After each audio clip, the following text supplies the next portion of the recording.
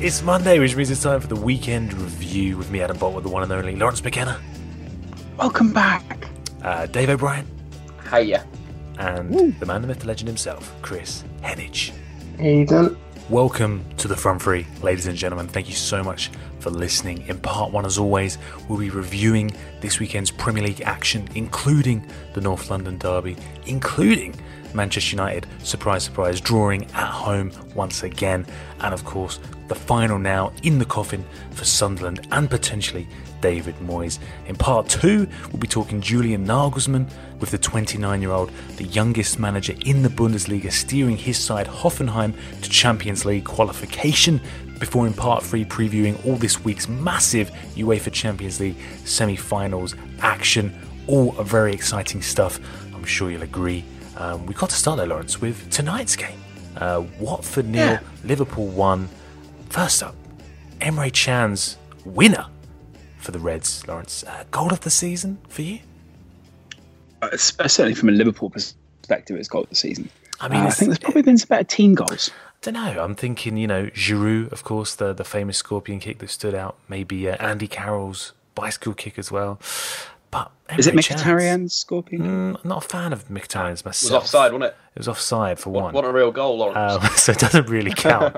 But surely, Emre Can. That's why they drew against Swansea. Emre Can's has got to be number one, hasn't it? Mkhitaryan. I can't think of one that tops it. That was a spectacular goal. It was a pretty good goal. I'll give him that. He's been rising back up. Well, I mean, the whole goal is contrasted by a pretty, again, mediocre Liverpool performance. Only just surviving against Watford, who went close very late. Under pressure, Liverpool didn't seem to have great control of the game. Very sloppy in the first half. They played a fairly unbalanced midfield. Obviously it's without Jordan Henderson and Coutinho went off, but still they played Wijnaldum, Chan and Lucas, who have all done great, who can all do great jobs for Liverpool. But when they do actually get out on the pitch, it doesn't work at the way that you see it in paper. That in practicality, it should work.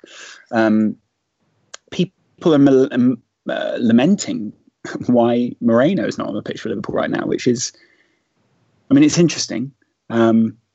He was a good player at Sevilla, but I think it's probably time for him to move on. And then up front, I think Liverpool are again just struggling to break down anyone who doesn't play the way that Liverpool want them to play. And, ultimately the same problems are popping up over and over again. Liverpool struggling against teams with big men who can boss that back line around. As much as Liverpool sort of signed Lovren to a new contract this week, £100,000 a week, and Klopp said it was very positive. And I think at the moment Liverpool fans have to have faith in Klopp, or at least have to, get behind the project, even if they don't have faith in him. You'd say that there are still the same issues and they need to be addressed. But they battled through 1-0 in the end, and that's got to be a positive thing. I mean, obviously, you seem somewhat underwhelmed by the season as a whole. Every week, I'm underwhelmed by Liverpool. It's interesting you're talking about the issues that need to be fixed. I mean, what do you think needs to be done in the summer then? Because, I mean, it seems to be somewhat of a transitional season for Liverpool under Klopp. I mean, is it down to personnel who he needs to sell, who he needs to bring in to make them a stronger proposition next season? I mean, what does Klopp need to add to this team? I think that you're going to have the final season where Klopp can say that he's still shaping this side, because obviously Lucas is in there. I think they'd like to, as great a servant as he's been for Liverpool, and as good as he is at moving around within the side and sort of playing a multitude of roles, whether that be at centre-back or in the midfield, you probably look to move him on. You may even look to move Milner on. You may look to move one or two other people on as well. So, I mean, let's see. There's some interesting shaping for him to do this season. Lucas now has got 3 assists in his last 5 games. That's more than he had in his previous 163 appearances in the league combined. So pretty special stuff. He's now got more assists than Pogba this season, Dave. Liverpool fans are keen to remind everyone on Twitter. Lol. Lol, indeed. Let's talk about the North London derby, guys. Seismic result in North London. Spurs winning 2-0 on the day, confirming that they will finish above their great rivals for the first time in 22 years. The first time since I was 6 years old. Pretty incredible stuff. I mean, in the end, Dave, Tottenham pretty comfortable, I think it's fair to say. Tactically, it was interesting that Wenger stuck with that back three that he's been using in the past few games, whereas Spurs seem to start with a back four, but yet seem to switch between systems, between that 4 and 3-man defence at will, with that flexibility almost allowing them to dominate the game. Yeah, I think that's the flexibility is key. Wenger, having switched to this 3-4-2-1 that's been getting the best out of the likes of Oxlade-Chamberlain, Kieran Gibbs at wing-back. We saw how Chelsea, Alonso and Moses have been so crucial. But I think with this Tottenham team, like you're saying, it's so flexible. It can be a 3, can be a 4. It's all like when they've got the ball, what shape do they play? It's so interesting. Eric Dyer dropping between the two Spurs centre-backs and looking like them playing a back 3, full-backs go on. The likes of Christian Eriksen dropping next to Wanyama in central midfield and playmaking. This Tottenham team just has so many different aspects to its attacking play this season. And it's fascinating that Spurs have done so well. Again, with the big managers coming in, everyone wrote Spurs off at being the guys that are going to pretty much finish second in the Premier League, and I think it's all credit to Spurs. But I think the question back to you, Adam, as a Spurs fan, are you sort of not afraid, but the news about Kyle Walker potentially falling out with Pochettino on his way out, maybe that will start to move some thoughts in the likes of Dele Alli's head, Harry Kane's head. Do you think that Tottenham can keep all their best players and keep progressing how they have done over the last 2 seasons? I'm very confident that that we will be able to progress. And I think next season is going to be crucial. I think next season presents its own challenges in that, of course, now it's been confirmed that home games for Spurs will be played at Wembley, which obviously brings its own challenges. It looks like almost certainly we're going to be in the Champions League for a second consecutive season, something that we didn't really manage particularly well in this campaign. So I think it's going to be interesting balancing those potential issues. In terms of keeping players, I mean, yes, Kyle Walker seems to have fallen out of favour in the last few weeks. The reports there in the Independent from Jack Pitt-Brooke that suggests that Kyle Walker sees his future away from the club now. That Pochettino not only dropped him for the FA Cup but for this game, with Kieran Trippier sort of becoming the first choice right back in a way. Pochettino apparently has concerns over his fitness, concerns over his ability to play 2 games in a week, and I think of all the players that Spurs have, he is potentially the most expendable. If you said to me, who would you rather lose, Kyle Walker or Danny Rose? I'd say Kyle Walker. Obviously, Dele Alli and Harry Kane are so vital to Spurs' success in the past 2 seasons that, for me, if you do sell Kyle Walker for 40, 50 million potentially you're going to get from Manchester City, maybe even Manchester United. 50 million for a fullback. I think I'm not saying that he's worth 50 million, but I think in this market, I know what you mean. Spurs could definitely demand that and they could definitely get it. I think if we could use that to reinvest smartly in the squad. Obviously, in the summer we signed Victor Wanyama, who I think has been superb, who was exceptional in the derby on Sunday. Less success with Moussa Sissoko, Vincent Janssen. If we can sort of eradicate those sort of shortcomings in the transfer market and reinvest that sort of money smartly, I don't see why next season we can't, we can't continue to improve and evolve under Pochettino, because I think it's been absolutely tremendous what he's managed to do. I think if you look at the combined table over the past 2 seasons now, Spurs are top of that, and they're 15 points clear of Manchester City. With a net spend in total of 7 million this season, I think it's massively impressive. About net spend, Adam. Don't talk to me about spend. Talk to me about net spend, fella. I think it's also worth mentioning his squad management is something that players early on have to buy into. I know Kyle Walker was sort of a layover from previous, but still, he says this is in the documentary made about him. You signed a contract with Spurs to train, not to play, and I think there have been a fair few players who have learned that if you even a tiny little bit go against what Pochettino needs, then you won't be part of that group. I think he's shown as well. I think that's in no uncertain terms. Yeah, I don't. It's a shame if Kyle Walker does end up leaving, and if indeed he does go to Manchester City, as is being reported, that's where the interest is coming from.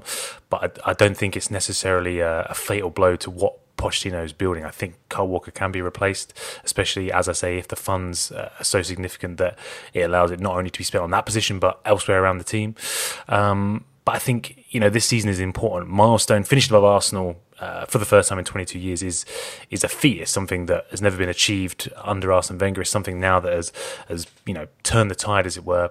I think that is an important marker of success. And I think next season, as we've said before on this podcast, is all going to be about silverware. Whether Tottenham can sustain a real challenge for the title next season with these issues that I've mentioned coming in, I think that's going to be the real test. And maybe, I don't think there's any danger that players like Ali, Kane, etc. will be leaving this summer.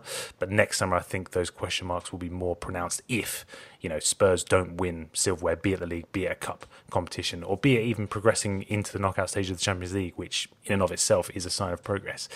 I mean, in terms of Arsenal, Chris, for me, it was almost somewhat anticlimactic to finally have it confirmed on this game. It's almost poetic in a way against Arsenal. This is when it's confirmed we're finishing above them. But in terms of the actual game, I was surprised by the lack of fight from Arsenal. To have a game where Spurs finally overhaul them, it was surprisingly comfortable. The result was secure with half an hour left to play. And the only real player who stood out or came away with any credit for Arsenal was Petr Cech, who perhaps stopped it from being 3 or 4-0. I mean, like it wasn't a challenge almost. I know. I don't want to make it sound like a salacious thing, but that's kind of what I feel like you're alluding to. Is that fair? I mean, I would agree with Pochettino. It didn't feel like a derby almost. Exactly, but that's the thing. Obviously Spurs are looking ahead to Chelsea. That's what the relay in the season, finishing above them. It was just strange. That it almost felt like an afterthought. It felt like an anticlimax. This game in particular, being such a significant milestone for this club. Yeah, I think you look at the Glasgow derby for comparison. That tackle that flew around from Siminovic, or however you pronounce it, there wasn't really that kind of moment. It was the commentators alluded to kind of passion and getting feisty and things like that, but I didn't really think there was any of that stuff present. I thought Arsenal, for the most part, were pretty meek. Didn't really challenge too much. Didn't really know what they wanted to do either. And I think if you look at the actual game itself, and you talk about the intangibles, and I completely agree with what you say, I think it really highlighted just the lack of adaptability and versatility in that Arsenal team, from coach right down to players. They have very one set style of play, which is 4-2-3-1. And you look at this entire season, even if you go back, there was a brief period where they played 4-3-3, but even then it wasn't massively different to the 4-2-3-1 that they were playing on Sunday. Whereas Pochettino has played 3-4-3, he's played 3-5-2. Even at points during that game, there was times where I looked at it and it looked like a back four, then a back three, then a back five towards the end when they wanted to really shut up shop. And I just think, whether it's right or wrong, the apathy that seems to sort of emulate or sort of give off from the players is possibly because of the fact that they have so few ideas. If they can't beat you the way that they know how, they can't adapt to try and do it a different way. It has to be this 4-2-3-1. It has to be very set in its ways, and the ways that they've established are working for them. I mean, like I said, I was surprised by the lack of fight, but not surprised now that Arsenal have only managed one win against the top six all season. Of course, that was a 3-0 against Chelsea early on in the campaign. Let me put this to you, Lawrence. Could this all be a positive for Arsenal in a way, this underwhelming season? Finishing below Spurs for the first time in 22 years, as I've said, potentially now finishing outside the top four for the first time under Arsene Wenger. Is that sort of season going to be a catalyst to shock them into change? I mean, potentially next season without the Champions League, which has proved to be an important factor now for, what looks to be consecutive title-winning sides. Could next season prove to be a transformative campaign for Arsenal, or should we not have that much faith in Arsene Wenger? I suppose you could take it a lot of different ways. Some sides, I mean, it's not very often when a team has a poor season out of the Champions League that you go, it's because of their lack of Champions League football that these players aren't playing at the same level. Most people just seem to draw that equation because obviously it is less games, et cetera, et cetera. I think most people are also saying, which maybe will help Arsenal, but Arsenal now have worked themselves to a position financially where they don't even need the Champions League to be able to compete with the other teams in Europe. Now, I sort of question that, because you think, well, major profit is better than some profit for a lot of these clubs, especially when it comes to balancing the books and if they want to sort of build up a kitty. But if they can do that without the Champions League, then that would be fantastic. And again, that would partly be down to Wenger. I think there's a lot of apathy around the club at the moment. And it seems like the club looks to sustain hits sometimes rather than, or at least PR hits. But surely ahead of others. This is the one season now which is going to shake them out of the apathy for years now, finishing their top four, winning the FA Cup. They've always had that almost to hide behind. Now there's no excuses. It's been the worst season under Arsene Wenger. Who are they? My point is, who are they hiding from at this point, though? I mean, I think, we do see a lot of people online chatting about this, and I think it's slightly, there are, with Arsenal, shades of Brexit. Or it's sort of like, this seems to matter. What I mean by that is this seems to matter a lot more to Twitter than it does to a lot of other people. And it seems that Twitter make their big, clever conclusions and everyone else is supposed to go along with it. There are a lot of people who are still paying for their season ticket at Arsenal. There are a lot of people who still go to the games week in, week out, still follow the team. There are a lot of people who protest, but that is then spoken down to as a minority. I'm sort of wondering how much of this is propaganda or media speculation, which ends up selling more papers or sort of showing people that we represent the fans. No, we represent the fans. No, we represent the fans. The one thing I do think could happen to Arsenal when you talk about financially and the fact that they're set up to still compete, and I don't mean this as a slight towards your club, Lawrence. I could see them falling into the same struggle that Liverpool did, where completely. they can compete and pay for the likes of Sanchez and Depay, but the player isn't that interested because of the perceived malaise and bubble that the club's stuck in. And I honestly think now, if they stay with Wenger as it is, I could definitely see them having some very harsh realizations when they come to talk to transfer targets in the summer, because well, you saw a match of the day last night when it was a bit of a cheeky question from Mark Chapman, but saying to Wrighty and Danny Murphy, if you could sign for Spurs or Arsenal now, who would you choose, provided everything the same? And, understandably, right, he couldn't really answer, but in saying nothing, he said a lot. And I could see a lot of players falling into that predicament and coming out with the same solution. I think, though, Chris, that it's also worth saying something that goes completely the opposite way. Ozil and Sanchez are both still very much at that club. And, this is no slight on Arsenal as a club, but because of Wenger. Because Wenger puts his... good point. Because Wenger puts his arm around a player, knows how to look after players, and knows how to make players feel special and important, and knows... But that's not doing them any good, though. At the minute, if you think about it, it's Chris, at Newcastle, but at the same time, it's great at doing that. But then, what that also produced on the darker side of things was that they developed a self-importance and a self-entitlement, and I think you could say it's the same happens now with Ozil and Sanchez. It's hard to deny, but at the same time, I think a lot of at one time there was. He has helped the club into this position.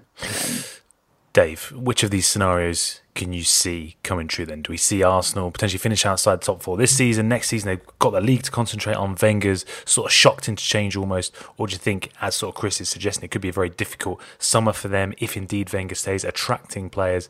It could be another difficult campaign next year. I think they do need to go out and, when Wenger came to Arsenal, he was this revolutionary. He did bring a lot of great things to Arsenal. He's helped build the club up, but now it just doesn't seem the right fit. I think, like you were saying, that the question that Chris mentioned about Danny Murphy and Ian Wright, who'd you rather play for? It'd be Spurs every single day of the week. And I think that the problem with that is that the alternative is Arsene Wenger. Would you rather go to a club that's got a young manager, that's got a young squad, that's got a very progressive style of football, or Arsene Wenger, who seems to going more backward than forward at the moment? So I kind of think that to sell Arsenal, with the wages, with the club, with everything, you kind of need a new face to it. And I think that's kind of where we're going. We've said this countless times, Wenger in, Wenger out. It's time to move on. And I think we're seeing from these games this season that he can't cut it at the top level anymore. When he's got to play someone like Jurgen Klopp that's going to press him out the back, he's got no solution. When he's going to go and play Pochettino and they're going to absolutely bully them in central midfield and work the ball into promising positions, he's not going to do it. He can't break down Mourinho, can't break down Conte. These things there's too many themes that are running here there's no reason to keep Wenger apart from what he's done in the past, and that potentially Ozil and Sanchez will stay at the club. They're it's the only thing. Whereas if you replace him, progressive manager comes in, you're kind of onto a winner. It's interesting that we're talking about Wenger and comparing him to Pochettino there almost, Dave. That Pochettino has clearly improved young players like Eric Dyer, like Harry Kane, like Dele Alli, whereas someone like Alex Oxlade-Chamberlain seems to have stalled in his progress under the Arsenal manager. I mean, even for players who are at the club, surely players like Oxlade-Chamberlain are going to be questioning their futures and thinking, maybe I'm better off elsewhere next season. I think so, yeah. I think we've kind of seen some weird use of players like Alex Iwobi, who has absolutely bags and bags of talent, can really be, a fantastic player for Arsenal. Start of the season, he was in the side. Now he's just sitting on the bench, and it seems like another weird one from Wenger with Ramsey, with Chamberlain, that these players, Ramsey's a lot older now. We expect a lot more from Ramsey. Are we getting that correct input? You see what Chris Coleman did at the Euros. It's this thing where when these players are playing for other managers, are they getting a better output? We're seeing Mesut Ozil when he plays for Germany under Joachim Low. You're getting some incredible output there. Sanchez under Sampaoli. You see what I mean here? There's these players that aren't performing at Arsenal, go to their international stage, and they really perform. Koscielny, France, another great example. Xhaka for Switzerland. Xhaka for Switzerland is a different player to Xhaka at Arsenal. And again, it's sort of the style of football and how Xhaka would evolve in a different system. He'd be a better player in a more aggressive pressing system with, where it's not just we're going to play this style of football and this is how we're going to do it. They're geared to tripping the opposition to play this pass, so then we'll move up. I think there's some real intelligent players in this Arsenal squad, but it feels like they aren't being intellectually challenged at the moment. And they, like we were saying, are sitting on this contract or at this club right now, and they're waiting for the next thing. And I think it is it's got to be something the board have got to act on. And if they don't, they're still sitting in this, building money, and they're, like Chris said, they'll fall into the Liverpool trap. And that is a big, big worry. Arsenal now 6 points adrift of fourth place, albeit with a game in hand. Looking somewhat unlikely they are going to finish in the top four this season. Elsewhere on in the hand. All right. Yeah. Favourite phrase of the podcast.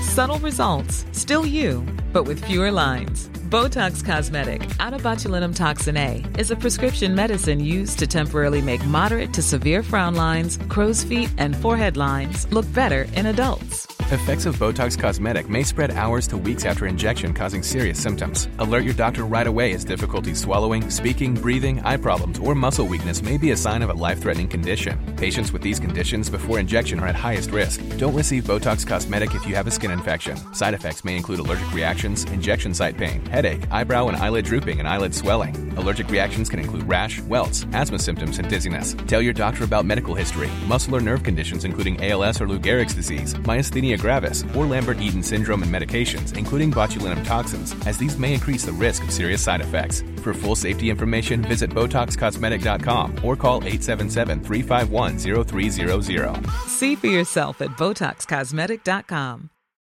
Pulling up to Mickey D's just for drinks? Oh yeah, that's me. Nothing extra, just perfection and a straw. Coming in hot for the coldest cups on the block. Because there are drinks. Then there are drinks from McDonald's. Mix things up with any size lemonade or sweet tea for $1.49. Perfect with our classic fries. Price and participation may vary. Cannot be combined with any other offer. Ba-da-ba-ba-ba. Elsewhere on Sunday, Chelsea beating Everton 3-0, Lawrence. Surely that's the title done now. They've only got Middlesbrough, West Brom, Watford and Sunderland to face in their final 4 games.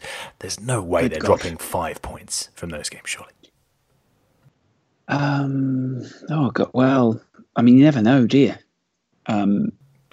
Surely you do know. This is what I'm saying. No, yeah, maybe you do. I mean, later in the week, we're going to have a video coming out on a bird in that. I mean, I'm not against saying, a lion in the hand. But the point is, I think Conte is famous for being able to spur his players over the line. There's no play or irony in there. Later on in the week, we're going to have a video coming out on TF3's YouTube about previous times at Juventus where he has expected certain things of his players and used very forceful and direct psychology to shock them into going over the line, whether that be to get 100 points in the season when he destroyed Buffon in front of the rest of the squad. It's a great story. Go to Tier 3 YouTube to hear it later in the week. Or whether that be telling a player for the international team that he has to be with the Italy squad the day after his wedding. So I think it's classic Conte at this point, and it's almost as if he revels in this bit. And you know what? There's something really lovely about seeing him with the players and the fans after the game. And you know, a lot of managers aren't very physical with the players. There are certain managers now in the league who are very much more publicly physical with the players. I love to see that picture of Conte jumping on Courtois' back in front of the fans and just going crazy. It makes him look so small. Yeah, I love to see it. I absolutely love it. And not only that. I mean, in the second half, you know, they scored 3 goals, and you know, this was a side who in the previous season were so mentally frail that, you know, it's very different. And so it's great to see them where they are now, especially considering they spread the goals around and it wasn't just one of the players as normal dragging them over the line this time. No, it was impressive. I think many people expected them potentially to be the game where they would maybe drop points to keep the title race alive, as it were. Wasn't to be in the end. Bird in the bush is in many ways. Chris, what about Everton though? Obviously, likely to finish 7th now. You know, par for the course with the club having the 7th highest wage bill, as it were. Still struggling to ascend to that next level. You know, Koeman obviously joining Everton because he felt this was a project that he felt, rather than Southampton, he would be able to evolve, that he would be able to challenge that top 6. The feeling is that this summer is going to be crucial if next season they are to put together a challenge that could see them break above that glass ceiling almost. I think you kind of alluded to the answer there in the question. The fact that this is seen as a project means that any potential uncertainty is heavily mitigated by that fact. So I think if it's the same sort of situation in 12 months, then maybe you start to panic because the money's been, I assume, spent at that point. The team is starting to look more like a Koeman team, less like a Martinez team. I'm going to presume in 12 months' time they've got a new goalkeeper, or at least a few new goalkeepers, and one that is a genuine number one, because I don't think Joel Robles is, at least for a club with Everton's ambitions. And so, yeah, that's the thing. It's a blow that I think is lessened significantly because of the timeline for Everton at the minute. Again, the difficulty there, and I think a lot of clubs face who aspire to be like them or in their position, is how do you buy those better players? Because they were linked to Depay, they've managed to pick up Schneiderlin. But again, Schneiderlin is someone that didn't work at Manchester United. So in that moment, you're taking a player that is, for want of a better term, a cast-off from a top 4 team. You can't really keep shopping like that. In theory, you have to go out and buy the players that someone like a Tottenham or a Manchester United would want, but do it before they're on their radar. And it's just very difficult. I don't envy the position they're in, but I think it'll be a significant summer of change for Everton for that reason alone. Finally, on Sunday, Dave, Manchester United drawing at home once again, this time against Swansea. First off, any thoughts on that disgraceful dive by Marcus Rashford? I think, what you mean, the Gabriel Jesus dive? Obviously, as the political agenda machine of Dave O'Brien walls on for Manchester United, we'll have to completely ignore the fact that Marcus Rashford definitely dived. And I thought I was at the game at the weekend, and he definitely, you could see it. Like, I don't understand how the referee missed that. There was no contact. The keeper was nowhere near him, and he went down. But I think it kind of hides the fact of certain players in the United team that are coming to the end of their career. They're coming to the end of their time at Manchester United. The likes of Wayne Rooney, the likes of Michael Carrick, both were absolutely atrocious. Wayne Rooney more than Michael Carrick. Carrick just did things too simple.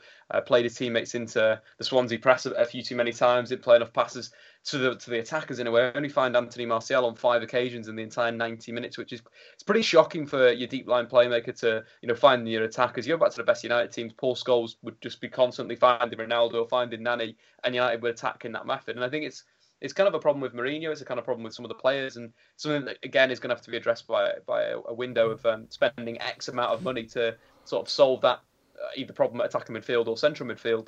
But I think the more interesting problem at United at the moment is the games that are starting to pile up. Eric Bailly, in the first 5 minutes of the game, honestly looked like he was knackered. It looked like he hadn't slept in 2 games. He could hardly move his feet around the pitch. Obviously played 60 more, came off injured, but then United have got to play in the Europa League this Thursday. So it's starting to stack up. Running out of defenders now, essentially with a ridiculous number on the injury list. I mean, who is expected to line up in defence against Celta Vigo this week? Honestly, I reckon Bailly will be fit for Celta Vigo because, you kind of see with this Mourinho, you hear a lot of the talk about Jones and Smalling that they've declared themselves not fit. Mourinho thinks they're fit and all this type of stuff. And he wants someone to fight for him. He spoke about Juan Mata after the game. Juan Mata was on the bench and Mourinho was saying how incredible it was that he's ready to fight for him. He's on the bench already. He's already, gone through a groin injury and then come back onto the bench. So it's an interesting one. But, Tuanzebe, who could have got the nod ahead of Darmian, again, Mourinho going with experience over youth. You can kind of understand it. I think someone pointed on Twitter, on the United Twitter, that potentially it was the correct decision to go with height. In Matteo Darmian over Tuanzebe, I would have gone with Tuanzebe no matter what, because I think from what I've seen of Tuanzebe, he could be a very, very, very good player for Manchester United. But it will be, I think it will just be Blind and Bailly on Thursday night. But I think, again, players like Wayne Rooney, I haven't seen him play that badly ever for Manchester United. Wow. It looks like he's aged 3 years in 2 months. He's only 31, isn't he? He was struggling to play simple passes. He was struggling to switch to play. It was atrocious. It was one of the worst displays I've ever seen in a United shirt. Obviously, Chris, as Dave was saying there, the injury list is piling up. As Mourinho said, at the moment, we can walk from the bed to the toilet and break a leg. Painting quite a picture there. I mean, how much sympathy do you have? Is he talking about having diarrhea? I think so. It must be. It's the only way it makes sense. But how much sympathy, Chris, do you have from Mourinho? Because as he cites the fixture pile-up as the cause of that injury crisis, as it were, at the same time, this is the most expensively assembled squad ever, I believe. Should they not be able to... He didn't do all that, though, did he? Of course not, but should they not be able to cope with, albeit a demanding fixture list, a fixture list that teams have had to cope with in the past before? I can't imagine he would sign every player that's that's been signed. I think the truth sits in the middle, in so much as, yes, he should be doing much better, and actually, I think the likes of Tuanzebe and youth products, if you will, should be more involved at a club like Manchester United, because I think, aside from Mourinho's reputation with youth and whether he actually does give players a chance, that is an academy that I think still has a fairly high standard coming out of it. And I think he should be making more of that resource. When there are clubs like Everton giving Tom Davies a starting role and being able to integrate talent like that, I think Manchester United should be doing exactly the same.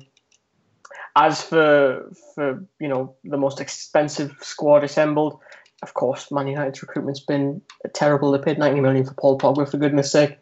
I think they need to get smarter on that in general. But I also, as I say, think they need to start using the academy a bit more, because at the minute, all these players like Tuanzebe are just good highlight reels on YouTube. You're never really going to know what they're like until you throw them in, and giving them 10 minutes when you're 3-0 up does nothing for them. Here comes that Stephen Howson tweet. 25 games unbeaten, though, for Manchester United. No, it's true. I've watched. Am I saying that right, Dave? Tuanzebe. Tuanzebe. I've watched a little bit of him. I watched a few of his games for Man United and stuff like that, just to see what the hype was about. He is a good player, but again, he's a good player against guys who are 23 and under at the minute.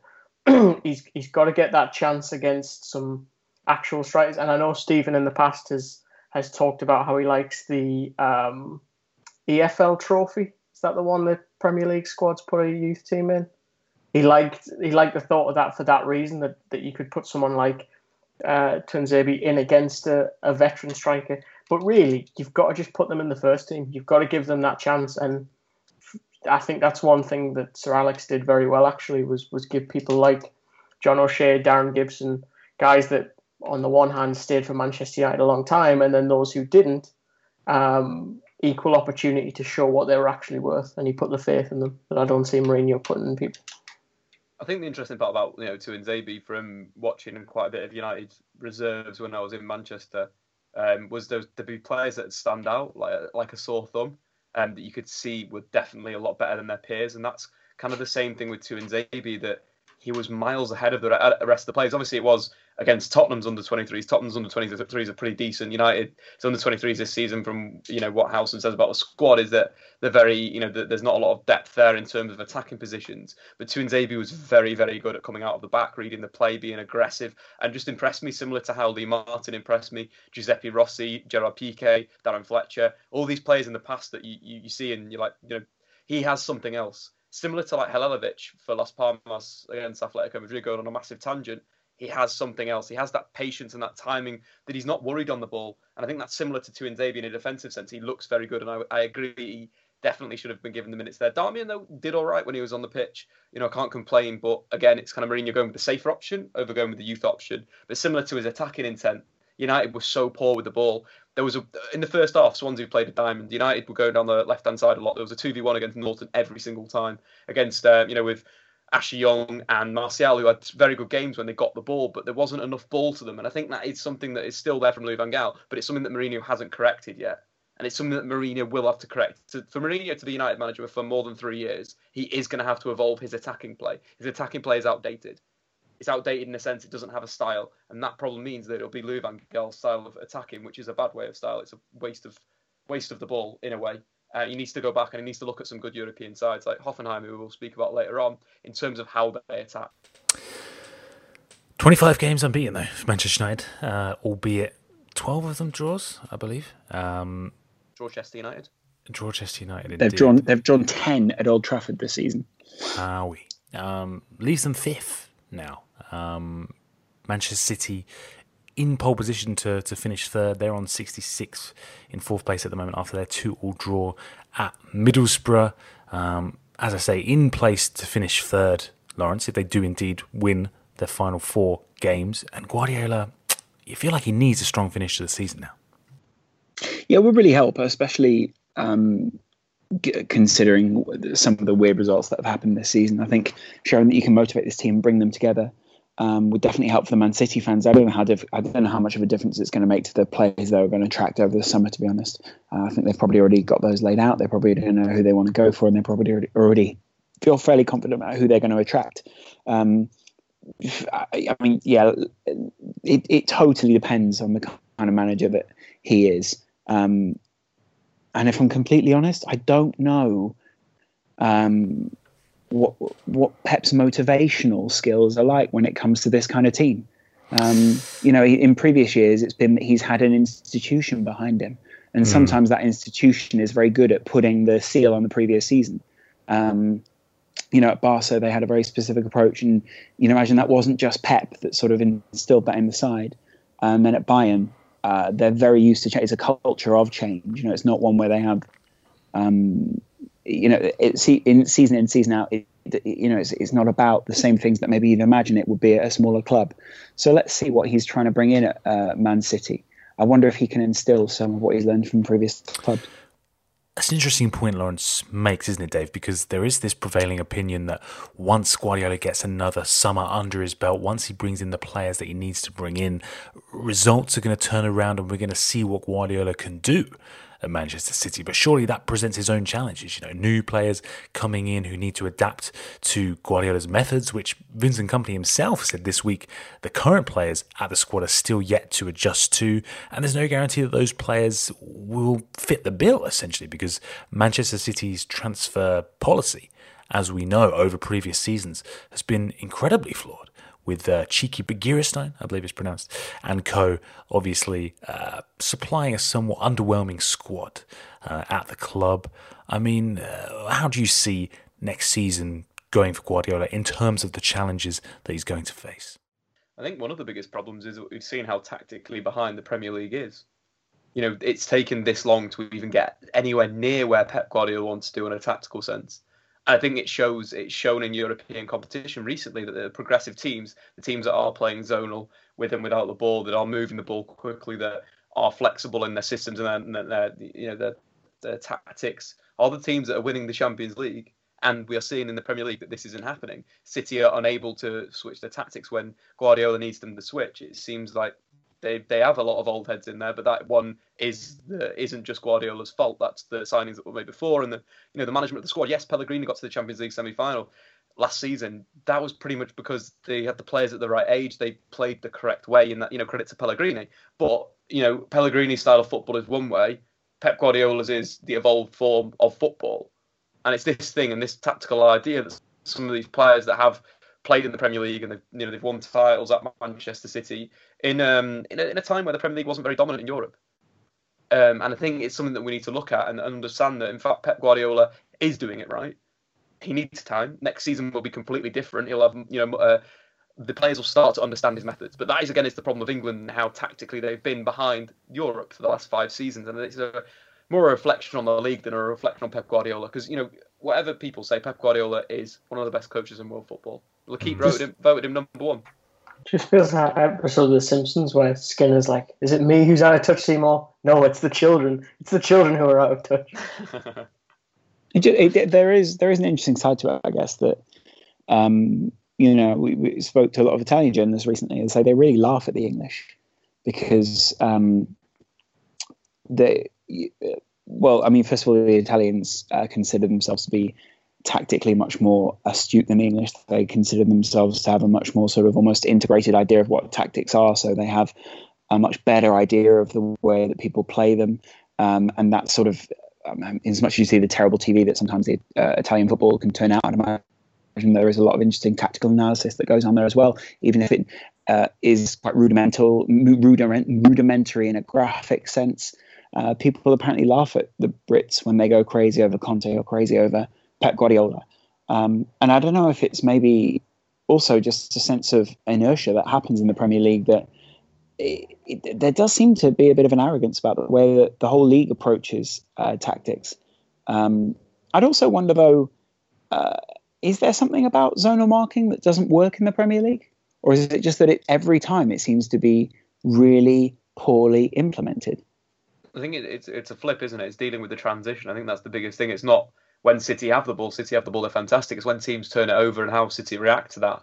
And it's something that, the players and Guardiola may need to slightly tweak and adjust. But again, it's to do with the speed of making it back in a defensive sense. I don't think the way that City's zonally press has been interesting. Nico Morales is probably the perfect guy to talk about how City's press has moved on, but it has being from full gun aggressive to now being at the right time. But still, it's when teams catch City out in this transition that they don't really react well to, and it is difficult playing centre half in a team that has the ball when they're defending.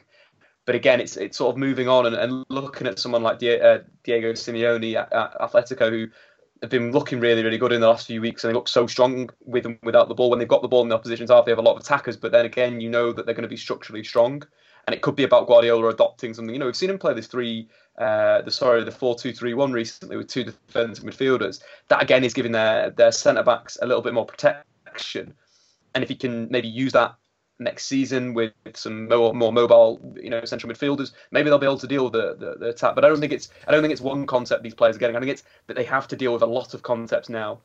Possession de fuego, that's with the ball. That's not an easy thing to think about and to grab if you haven't played that through your entire career.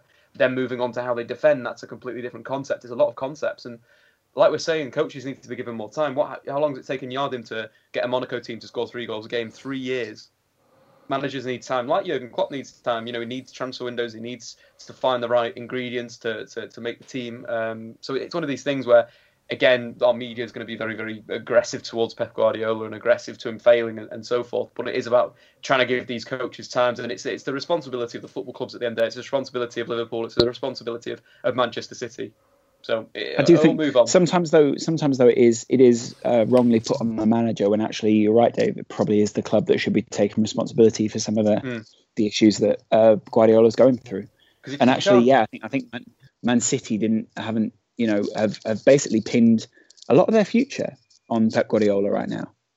I think one of the biggest problems for Manchester City, again, it's simple. It's because they got 2 number 10s. Difficult to be who we're going to build our team around. Signing Kevin De Bruyne for Manchester City when they knew that Pep Guardiola, or they wanted Pep Guardiola at the club, seems just like a crazy bit of business.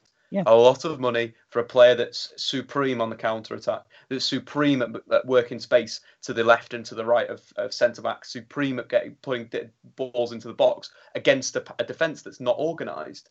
Disorganised defence. Kevin De Bruyne is insane. That signing for me, although it makes sense as I would want to buy him, it doesn't fit the philosophy of where the club's going. If they're doing the run-dons at the under-7 level, why are they buying Kevin De Bruyne? Kevin De Bruyne should in fact be playing at Manchester United in a counter-attacking Mourinho team, but United didn't have a clue what they were doing because they had Louis van Gaal, then Mourinho. That is the problem right now at the club. If they've gone from one polar to the other polar, and it's just like, who's planning it? Who's making these plans?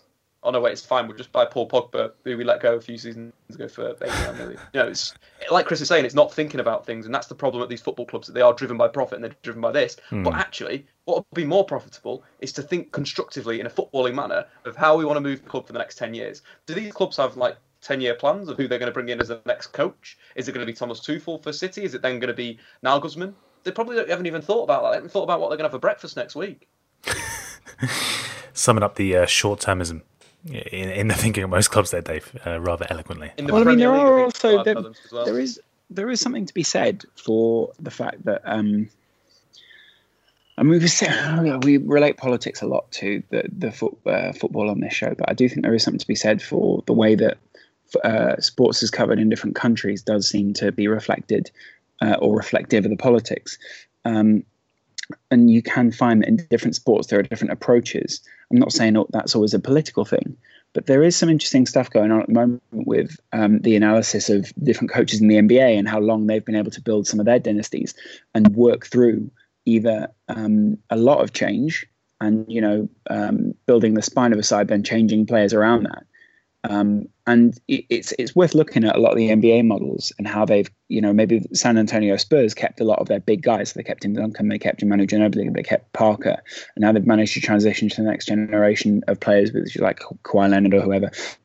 Anyway, the point with that is they've kept those guys for a very long time and they can rotate a lot of people around that. It made them very flexible clubs. I think a lot of people are mixing the ideology of a manager, which inherently will be maybe 3, maybe 4, a maximum of 5 seasons now, with the whole identity of a club, which is something you could do 20 years ago under someone like Sir Alex or Arsene Wenger, and it's not making the club flexible enough. And I just wonder how these big institutions are supposed to be more flexible within the Premier League and the UEFA Champions League era, and whether that's possible and which clubs are doing it well. And very few of them, you'd argue, are doing it well. Maybe weirdly, Juventus's relegation a few seasons ago was the wake-up call that they needed to get to the point they are now. I think as well with that, it's like, don't let the manager set the philosophy of the club. The club needs to set the philosophy of the club. And then you move on, and it kind of sees that it appears from the front, from not looking in, that Premier League clubs at the moment, they're waiting for a manager to make the club. They're not making their own club, especially at the top. Apart from maybe Spurs, but then if Pochettino went, is that gone, Adam? You know what I mean? It's one of these things where it seems very lazy. Adam, if Pochettino goes, come on.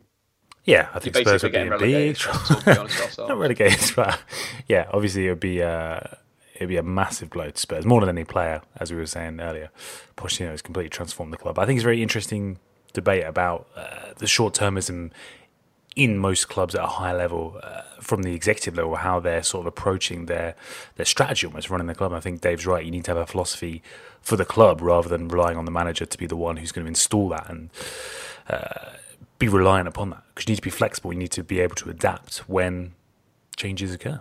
But speaking of which, we need to talk about Sunderland, Chris. Their relegation was confirmed this weekend, a 1-0 defeat to Bournemouth, the final now in the coffin for Sunderland, potentially as well for David Moyes. It feels like this one's been a long time coming, Chris, and I'm not only talking about this season. No, it's years in the making, this. It's a lot of failed revolutions getting caught up on each other. Just look at the squad, and it's a wonderful lead-off in many ways, because the lack of identity, I think, is the problem. That Sunderland put too much faith in trying to find a manager that would give them this ethos and this style that would transcend everything. And the problem is everyone that they picked wasn't really either ready for that or didn't do that naturally, so it never really worked for them. They'll go down after 10 years consecutively in the Premier League. I saw someone put it quite nicely when they said that it's a little bit fitting because a black cat has 9 lives and Sunderland failed on the 10th attempt, because they have definitely rode their luck, I think, in the Premier League. And the concern I have for them now is they're not very well placed, I think, to make the transition into the Championship and then try and come back up. You've got to remember there's only 2 teams now in the last 5 years that have been able to come up at the first time of asking. And it's really not as easy as people think, because you have a lot of instability, you have a lot of new players you have to bed in, all these moving parts that make things difficult. And the concern I have now is that actually if Sunderland sell their best players or their sellable assets, they're going to be left with really no one. They're not going to make anything on Jermaine Defoe because he has a release clause for relegation. They have Jordan Pickford, who might make 15 to 20 million. Kone will probably make about half of what Everton were offering last summer. And just overall, it's not a pretty situation. They do need to massively clear the decks and just decide what they want to be as a football club, because I think for too long they've flitted between very different and jarring styles when it comes to management and recruitment. It's interesting. I mean, we were just talking about how much blame a club should take almost for the foundations they lay for their managers. And while clearly the Black Cats have been run poorly for a number of years now, David Moyes is also responsible. His methods certainly have felt outdated. Earlier this year he claimed teams don't win things with back three. I mean, he doesn't exactly compare favourably to, say, Marco Silva, who, with a limited transfer budget himself, seems to have been able to turn Hull around and save them from relegation. Yeah, there are some people who have said that Moyes should be given time and that eventually he'll find the solution. I'm not convinced personally. I don't think he is very forward thinking as a coach. I think he's got one style of play which I don't think works very well in the modern game to begin with. And just in terms of him being a sort of statesman for a club, I don't think he's really very good at that either. He's said some truly baffling things this season about, well, anyone that we sign in January won't be quality because that's just the way the market is. Very damning things about the players when really they all needed to band together as a group. And honestly, if I was a Sunderland fan, I don't think I'd want him as coach at my club. One of the things, and I know Sunderland fans don't like being compared to their great rivals, one of the things that struck me about this season for Newcastle was when things got a little bit tough early on, when they lost to Fulham, when they lost to Huddersfield, they were all able to fall back on the fact that this is a plan, this is a season, and we believe in the coach at the front of things. Unanimously, they did. And I don't see that with Sunderland right now. I see a lot of fracture, actually, and a lot of divided opinion. And I just think if you were to get Moyes in, and it did start to go just a little bit pear-shaped early on, couple of losses, maybe it takes a few games for the first win and the players to bed in, I think he'd massively push the club under the bus and try and save his own skin.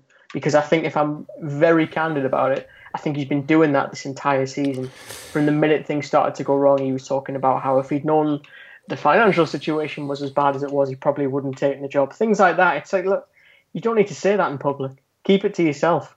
That's the thing, isn't it, Dave? I mean, what is next for David Moyes? Because on one hand, you almost have to feel a degree of sympathy for a man whose fall from grace has been so dizzying. But at the same time, as Chris mentions, he hasn't exactly helped himself. I mean, the fact is he's a manager low on confidence, low on ideas. Where can he go from here? I don't think go anywhere. I think that's it for him. I think he showed, with his spell at Manchester United, his spell at Sociedad, and his spell at Sunderland, that his methods have become outdated. It's one of these things we keep mentioning. Similar to Mourinho, how his attacking methods have become outdated. David Moyes' full methods of a club have just become outdated. And he hasn't evolved himself, and that's the worst thing. He's got one style of play, like Chris mentioned, and it's not an attractive style of play. It's not it just doesn't fit into the game right now. And you're seeing the likes of Big Sam and Tony Pulis, who have again moulded themselves and stepped on their laurels, but also moved themselves on as managers. Gone into different styles of football, slightly working things slightly different. You don't see that with David Moyes. He's still in the same dogged approach. And with this Sunderland team, they are absolutely atrocious. But again, you've got to look at the manager. But it's the club, and for David Moyes, it's kind of it's the end game for me. I wouldn't even hire him at Championship level. Wow, a damning indictment by Dave there. Maybe a life of punditry. I can see him on Match of the Day potentially. Yeah, that's going to be the next move. Brilliant. Yeah, more ex-pros. That's what we need. Analysis is always right. I'm not saying that he should, but I'm saying that he could. It's a good point, Adam. Yeah, very often we say what we should or could. What's the bit from Jurassic Park? You know, you spent so long thinking about whether they could do it. You didn't think about whether you should do it. You're going to say Mother Nature always finds a way. It does always find a way. David Moyes always finds a way. Let's move on to part 2, guys. Let's talk about Julian Nagelsmann. So, Dave, let's talk the Bundesliga. No, not the newly crowned champions Bayern Munich, who won their 5th consecutive title this weekend. Well done to them. We are talking the league's youngest manager, Julian Nagelsmann, with it confirmed this weekend that the 29-year-old has steered his side, Hoffenheim, to a place in the Champions League qualifiers, with the chance now for the club to make their first appearance in the group stages of Europe's premier competition. The game against Dortmund next weekend set to decide who out of the two will secure automatic qualification, of course. I mean, overall, Dave, having taken over last season and having saved Hoffenheim from relegation, this has been a remarkable campaign for Nagelsmann. It really has. It's been pretty incredible to do what he's done with the team and what he had before and the players that he's worked with and the players he's brought through. It's been absolutely incredible. You know, you mentioned the record since he took over as boss. Only Dortmund and Bayern have won more points in the Bundesliga. He picked them up on in 16th position, and now they are 3rd in the Bundesliga. And like you said, the big game next weekend will decide whether they get the automatic spot pretty much in the Bundesliga, with our RB Leipzig ahead of them by about 5 points. So it's just basically Dortmund versus Hoffenheim to decide who goes in as the automatic. It's going to be really interesting, though. I think the thing with next season, it's how he moves the side on again, which players he brings through the academy. Again, he was at the Hoffenheim under-19s and won titles with that side, so he knows a lot of the young players. And I think that'll be really interesting to see how he integrates the 16-year-olds, the 17-year-olds right now into this squad. But in terms of playing style, it's some of the best football that you're going to watch in Europe.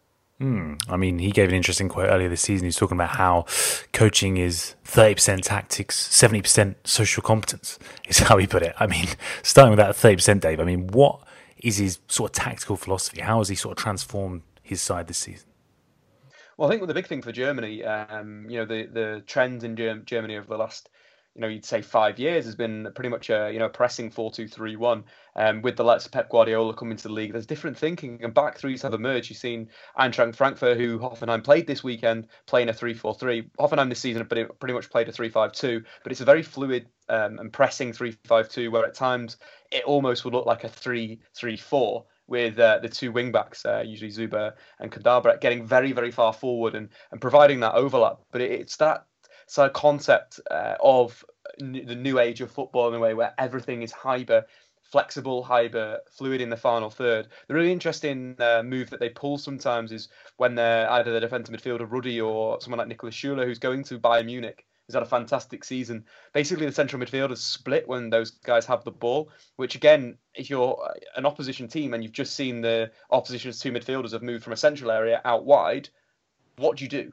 And I think that's the thing with this Hoffenheim team, is it asks you questions that you haven't been answered before. If you track these guys, if you track Demirbay and Arabi out wide, you open up massive space with the usual move, which is Kramaric to receive the ball to feet. It's this new thing in football that's a direct pass, a flat pass out of the back to a striker or an attacking midfielder that's dropped towards, usually dragged someone behind him with him, a little layoff, and then another pass from the pivot, which would be Ruddy or the centre-back, that gets you into the in between the lines and opens up massive space to attack. I think that's the concept at the moment that's going around, is getting in between the lines and finding those moments where you can run at the opposition's back four or you can slide a through pass. And that's what this Hoffenheim team does so well. It either gets to a position where it can play one of the strikers through or it can play one of the wing-backs through to cross. And it's kind of so flexible and so fluid and so beautiful to watch. At times they look like a 3-6-1 with the back three, the defensive midfielder, then the front six players kind of do what they want.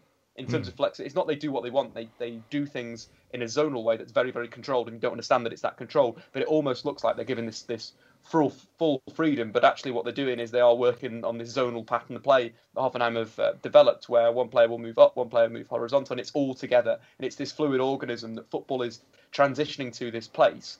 And it's interesting that he's done it with a 3-5-2 instead of doing it at a back four system. That makes it almost so impressive. And he's going massively against the trend in Germany doing that. But again, Germany, a very proactive, coaching philosophy, and the DFL do cracking work over there. So he's kind of their first star that's come out after their big change, where they really switch their focus on to developing top class young coaches. I mean, in terms of, aside from the tactics, the social competence, as he puts it. I mean, he's spoken about dealing with the squad as individuals, motivating each one individually, and by all accounts, his clever man management this season means he's got the most out of his entire squad. A lot's been made of his dealing with reserves and treating them as he would first team players almost.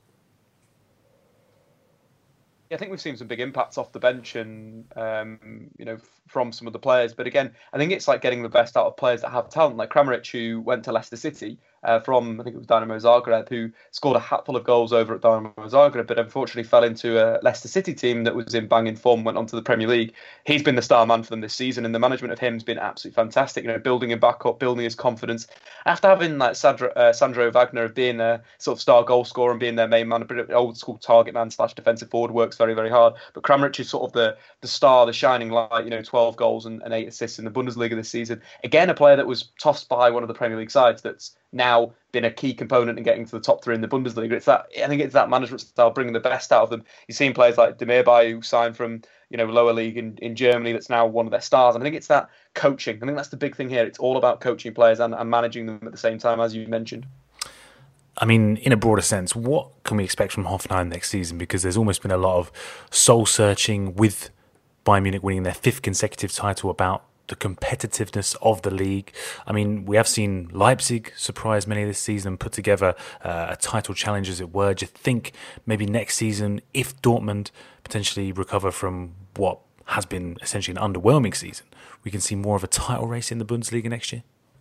I do and I don't. I see the likes of Leipzig be the guys that are going to challenge Munich. The problem with this Hoffenheim team is they will be playing Champions League football and they're losing their 2 best players. Schüller and Rudi both going to Bayern Munich. They've been so pivotal in this system. And again, it's going to be who comes through the youth team or who's signed to play 2 pivotal roles. That number 6 role that Rudi plays, he plays arguably the best in the Bundesliga, ahead of the likes of Xabi Alonso, ahead of Thiago, of how he controls his side, how he plays those forward passes, how he's very positive on the ball, but as well keeping the ball and tactically very, very diverse in a defensive sense. So it's going to be replacing him. Who comes in? It's going to be a really interesting. But also Niklas Schüller, who's been the standout centre back, but not at obviously Bayern Munich in the Bundesliga. So good at finding those passes, and without those 2 elements, it's going to be another big. It's going to be a real big test for Julius Nagelsmann to get them back up to that competitiveness. In terms of Dortmund, again, a young squad.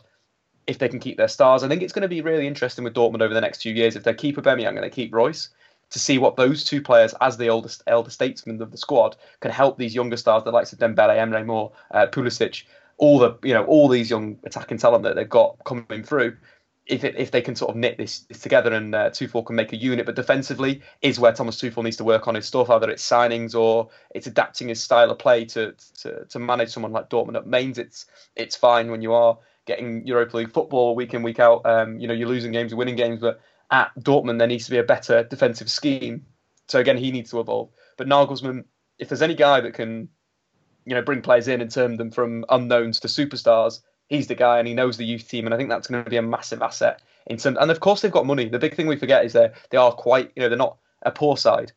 They've only been in the Bundesliga for maybe like 5 seasons now. It just seems like a short amount of time because I'm getting old. But again, their transition, they're backed by a big, wealthy. I can't really think he works in electronics or something. The guy that owns them, but they have the money. They have the good youth team as well. The youth set up below, so it could be a really, really interesting Bundesliga season on those 4 sides we mentioned. Of course, there's going to be some unknowns coming out, like Werder Bremen, who for somehow have slipped into 6th position after being absolute rubbish in the first half of the season.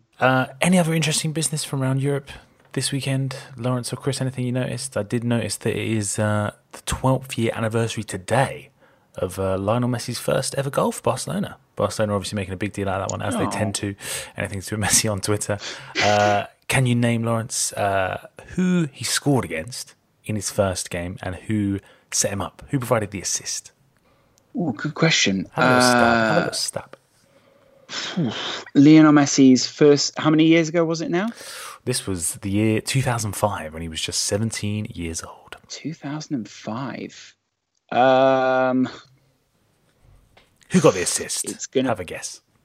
Yeah, I know who got the Ronaldinho. Very good, very good. It was indeed. I can't remember who it was against though. Albacete. I don't remember who it was against. I'd be very surprised if you got that one. To be fair. I was going to say Sociedad. playing the same colours as Albacete? Well, I think you'd have been wrong. might have been close. Yeah, 12 years ago today, and now I think he's on. Ronaldinho. What's he on now? 502, I think. No, so incredible stuff. Yeah, I mean, mate, 502. have you noticed he started the new trend now at Barcelona where they all hold out the shirts? I love that. I think that's. I like that. I like that a lot. I think that's one of his best celebrations as well. Surely. It was. Well, it's up there with sort of an iconic celebration, isn't it? So good. Loved it. I wonder if FIFA's going to recreate that next season for FIFA 18. They better. Also, at the same time, there's sort of sad news coming out of Italy that people who will be lovers of Sully Montari's career will hear that he had to walk off the pitch in Pescaro's game on the weekend because of racial abuse. But as he walked off the pitch, he did go over to the young child who was abusing him, and he wasn't joking when he said it was a young kid, and gave the child that was abusing him his shirt and said that he wanted to set an example. The disappointing side of it was, even more so, was that the referee chose to book him for complaining that he was being racially abused. So he walked off the pitch in protest. That's right. In protest, yeah, he protested and said if the referee, I'm paraphrasing now, but basically if the referee didn't end the game, then he didn't really want to take part in it at that point. And you know what? I stand behind of that. I would have no problem with watching players walk off the pitch. Oh no! If they were racially abused. That's a big gesture as well to walk straight over to that kid and give him the shirt as a sort of. He said he didn't want him to grow up and be something along the lines of he didn't want him to grow up and be part of the problem in the same way that he felt he was at that time. Basically he said that his parents or guardians were standing nearby and that he was disappointed. So beautiful gesture. It's actually it's actually very intelligent and well spoken out. I think it's translated from Italian, but it's well translated and it sort of puts very eloquently the way that a lot of people should be looking at dealing with racism at the moment. So yeah, it's hard not to love Sully Montari, isn't it? Let's move on to part 3. Yeah, although they do say he's 32. So is he? He's not. He's been 32 for about 5 years, hasn't he? Anyway, let's move on to the Champions League semi-final preview. Very exciting games this week. First up, the Madrid derby. Real Madrid versus Atletico Madrid, Dave. No Gareth Bale for Real Madrid. Isco potentially going to start in his place, who's had a fantastic season when he has featured. For Atletico, they've lost Jose Jimenez, their makeshift right back at the weekend, so it'll be interesting to see how Simeone sets up his team to cover that side of the pitch with Marcelo in sparkling form himself. Marcelo, by some analysts and pundits, has been called the player of the season. Mainly. But by others, it's Lionel Messi. But anyway, we'll move on from that minor point. In terms of the Jose Jimenez, that's an unknown fact. I knew Juan Fran and the other fullback, whose name completely escapes me right now, is both injured. The right fullback, Jose Jimenez, did come in, played very, very well at the weekend against Las Palmas. Defensively was very, very solid, allowed the likes of Luis to get forward on the other side. But Partey came on, Thomas Partey, who's plays anywhere for them. Bit of a utility man, played central midfield, played attacking midfield, defensive midfield, right midfield, left midfield, and now he's played right back and was pretty good at left back, made a pretty big impact, grabbed a goal, I think he grabbed an assist as well. But I think more importantly for Atletico is how Simeone's moved them on this season. This season's been a really interesting one. They struggled through the middle of the season when he was sort of searching for a method to break teams down that sit deep against them. It's a big problem with a team that is a defensively based team. If you give them the ball and you put the impetus on them, they struggle to break you down. But what we saw at the weekend against Las Palmas was some excellent football. If they won 5-0, but what was more important was their shape in possession looked like a 2-3-5 in a way, with both fullbacks nice and high. Koke almost dropping deep and becoming part of the central midfielders, being a playmaker. And it's it's really interesting modern role, a player that starts on the left wing but moves inside to receive the ball and to dictate the play. At left midfield, he completed 120 passes. That's 43 more than any other player on the pitch. Some fantastic bits of play that sort of is Koke and is this next Atletico Madrid. The third goal was absolutely cracking. Basically, Koke plays a 1-2 off Antoine Griezmann. But again, how I mentioned before, these flat passes that go direct to attackers. So what happens there is Koke plays this forward pass to Griezmann. Griezmann takes the attention of the defensive midfielder, draws it to the ball, bounces the pass off back to Koke, and Koke splits the ball in between the lines to Gaetan, who slides Gramero through and scores. It's just very interesting that Atletico are starting to play some really, really good modern football, very fluid football, and Koke is probably the guy that's running the show there. Hit me with a score prediction then, Dave. I'm going to go 1-1. I think that it's going to be a scale of who has the ball, who doesn't have the ball. I think that's going to be a big one, whether Real sits off, whether Real score early and Atletico have to have the impetus. But now with Atletico's performance, I've got confidence in them breaking this Real team down. If you go back to the final last season, Atletico did do very well, but didn't quite break them down. And obviously went on to lose on penalties. So I'm going to go 1-1 in the first leg. I'm going to say 2-1 in the first leg to Real. I expect Atletico to prevail in the second leg. So 2-1 in the first leg. What are you saying, Lawrence? Good question. I'm going to go... I'll probably agree, actually. I'll go 2-1 to Real Madrid in the first leg. Maybe even 3-1. Ooh. Chris, what are you saying? Yeah, 2-1 Madrid. Yeah, I like that. The other... potentially even more intriguing tie is, of course, Monaco against Juventus. Attack versus defence, Chris. The highest scorers against team who've conceded the least in this competition. Juventus, the favourites, according to the bookies. But how do you see it going, Chris? I'm inclined to agree with the bookies because I think, and I don't mean to disrespect Monaco, that their attacking prowess is very impressive. And I think they've actually given this tournament a really new sense of life and energy with the way they've played, and just some of the players in particular, Mbappe and the like, have approached this tournament. But I also feel like Juventus have the kind of smarts to stop them scoring. I think if Juventus hadn't got past Barcelona to get here, I'd be more inclined and more eager to put my money on Monaco, but because of Juventus's, I think, experience and just wisdom when it comes to keeping teams out, I think they'll tire Monaco out and then take the win. Score prediction? Across 2 legs or just the first game? Just the first one. 2-0 Juventus. 2-0 Juventus. I'm going to go 2-1 to Monaco in this first leg. What are you saying, Dave? Why did you say that? I just feel like Mbappe. Got a feeling. Yeah, I'm feeling it in my cockles, as they say. Wow. Deep in my plums, as they say. Yeah. I think, albeit Juventus having a fantastic defence, I think Monaco are going to score the goals at home. I expect Juventus to come through in the tie overall, but I think this is going to be a good performance from Monaco. I can feel it in my plums. Dave, what are you saying? Usually don't feel your plums, Adam, to make my score prediction, and this time it's not going to be any different. Monaco averaged 3 goals a game this season. Juve probably one of the only teams that could stop them scoring 3 goals. But I kind of agree. I think they're going to score 2 goals, and it's going to be 2-1, with Juventus having that crucial away goal in the second leg. Feel it in those plums, Dave. Lawrence, what are you saying? I'm going to go for 2-2, actually. Yeah. Where'd you get that from? The plums, the brain? I know obviously that Monaco are quite high scoring. I'm struggling to see how they get the movement around that Juventus side. I mean, it's great having that movement. I'm just going to be really interested to see how they shut it down in the same way that they shut a lot of the movement and the flank movement from Barcelona down. And that's why I think ultimately Juventus will prevail. I'm also hoping Juventus prevail because they've become my team in the Champions League this season after seeing them perform in it. So let's see. I think they're going to win. I think they could well win the whole thing, even if they lose this first leg. Guys, that is the podcast wrapped up. Hope you enjoyed it. Thank you so much for listening. We're going to be back on Thursday, wrapping up those Champions League games and answering your questions as always. Remember to get in your reviews for Thursday. No reviews last week, so there is a pristine, beautiful box of Ferrero Rocher up for grabs. If you want it, all you have to do is rate and review the podcast. Click the link in the description. It is that simple. Until Thursday, Lawrence, where can the whole find you? Go find me on the YouTube channel, The Front Three. Lovely. Dave, where can the whole find you? On to the Statman Day football podcast, Monday to Friday. Exciting stuff. Lovely. This week. Because it's my birthday. Thursday. Lovely. Thursday. Birthday special. Birthday podcast. That's the only work I'm doing that day. The rest of the day, I'm not doing anything. I love it. Sorry. As it should be. Chris, where can the whole find you? At KHENEAGE. Guys, go and check out the latest video on the Front 3 YouTube channel. Me and Dave answer.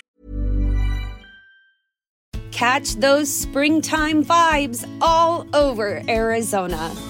Break out of the winter blues by hitting the water at one of our lake and river parks. Take a hike among the wildflowers. Just make sure to stay on the trails and leave the flowers for the bees. Discover Arizona's best kept secret and visit azstateparks.com/amazing to start your springtime adventure. Some of your questions, and look out for that Juventus Conte video dropping later in the week. Until Thursday, enjoy the Champions League.